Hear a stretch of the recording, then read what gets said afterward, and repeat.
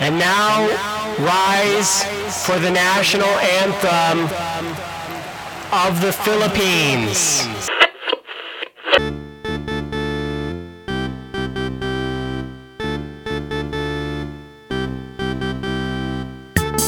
You are listening to Brine Weekly.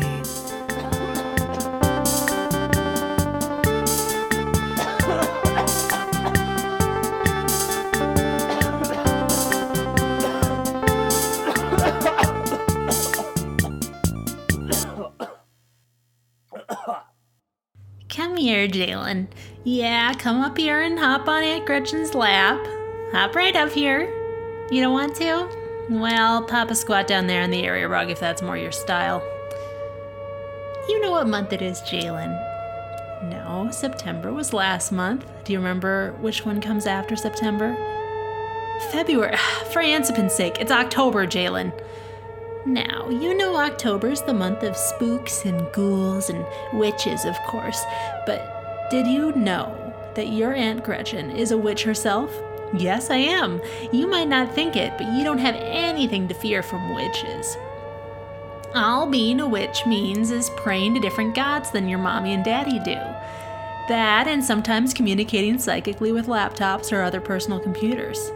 Another interesting thing about witches is we believe that our bones are actually powerful crystals that suffuse our body with spirit vibes, and that people's good vibe and bad vibe levels have a huge impact on their success in the workplace. Oh, here's an interesting piece of trivia. We believe that any skill can be acquired by repeatedly scalding your hands with very hot water. Witches don't watch TV, only short films, and if we do watch TV, we will refer to it to our friends as short films.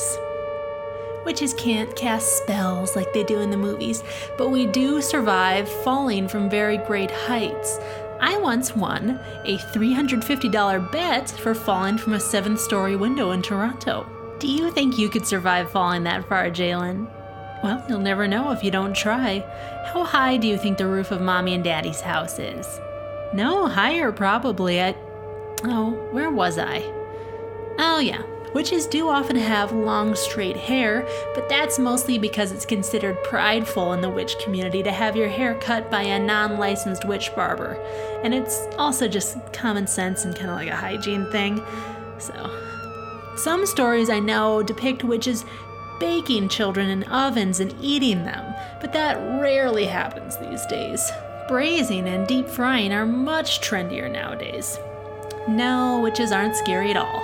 In fact, since we trust each other so much, Jalen, why don't you hop up here on the counter, slip into this plastic bag, and take a nice, long, relaxing bath in this very large sous vide machine.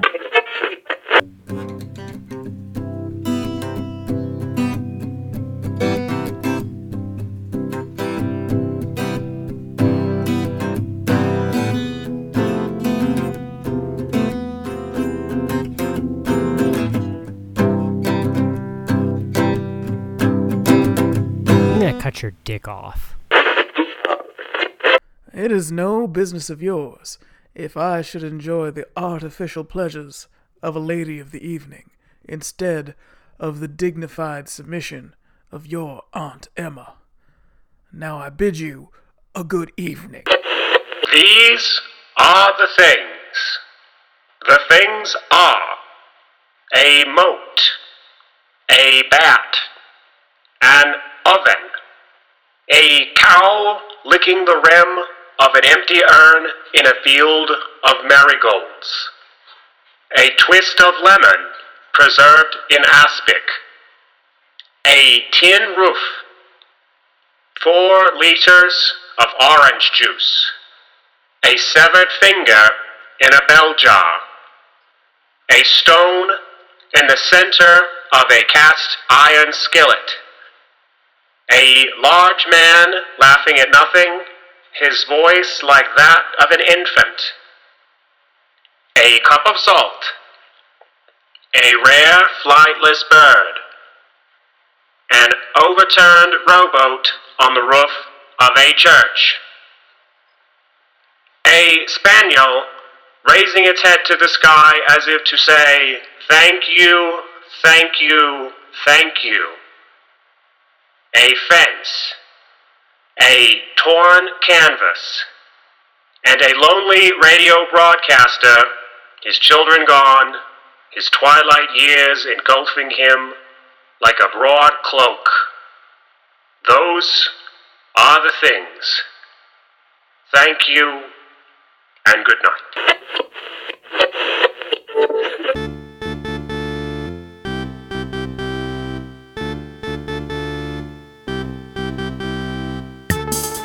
This episode of Brian Weekly was written and performed by Michael Arthur, Kathy Fisher, and Whitney Reynolds, with music by Michael Arthur and MechZip. And now, the lyrics to the national anthem of the Philippines.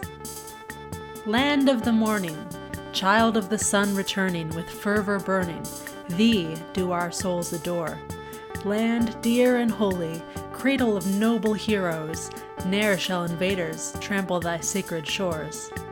Ever within thy skies and through thy clouds, and o'er thy hills and seas, do we behold thy radiance, feel the throb of glorious liberty. Thy banner dear to all hearts, its sun and stars alight, oh never shall it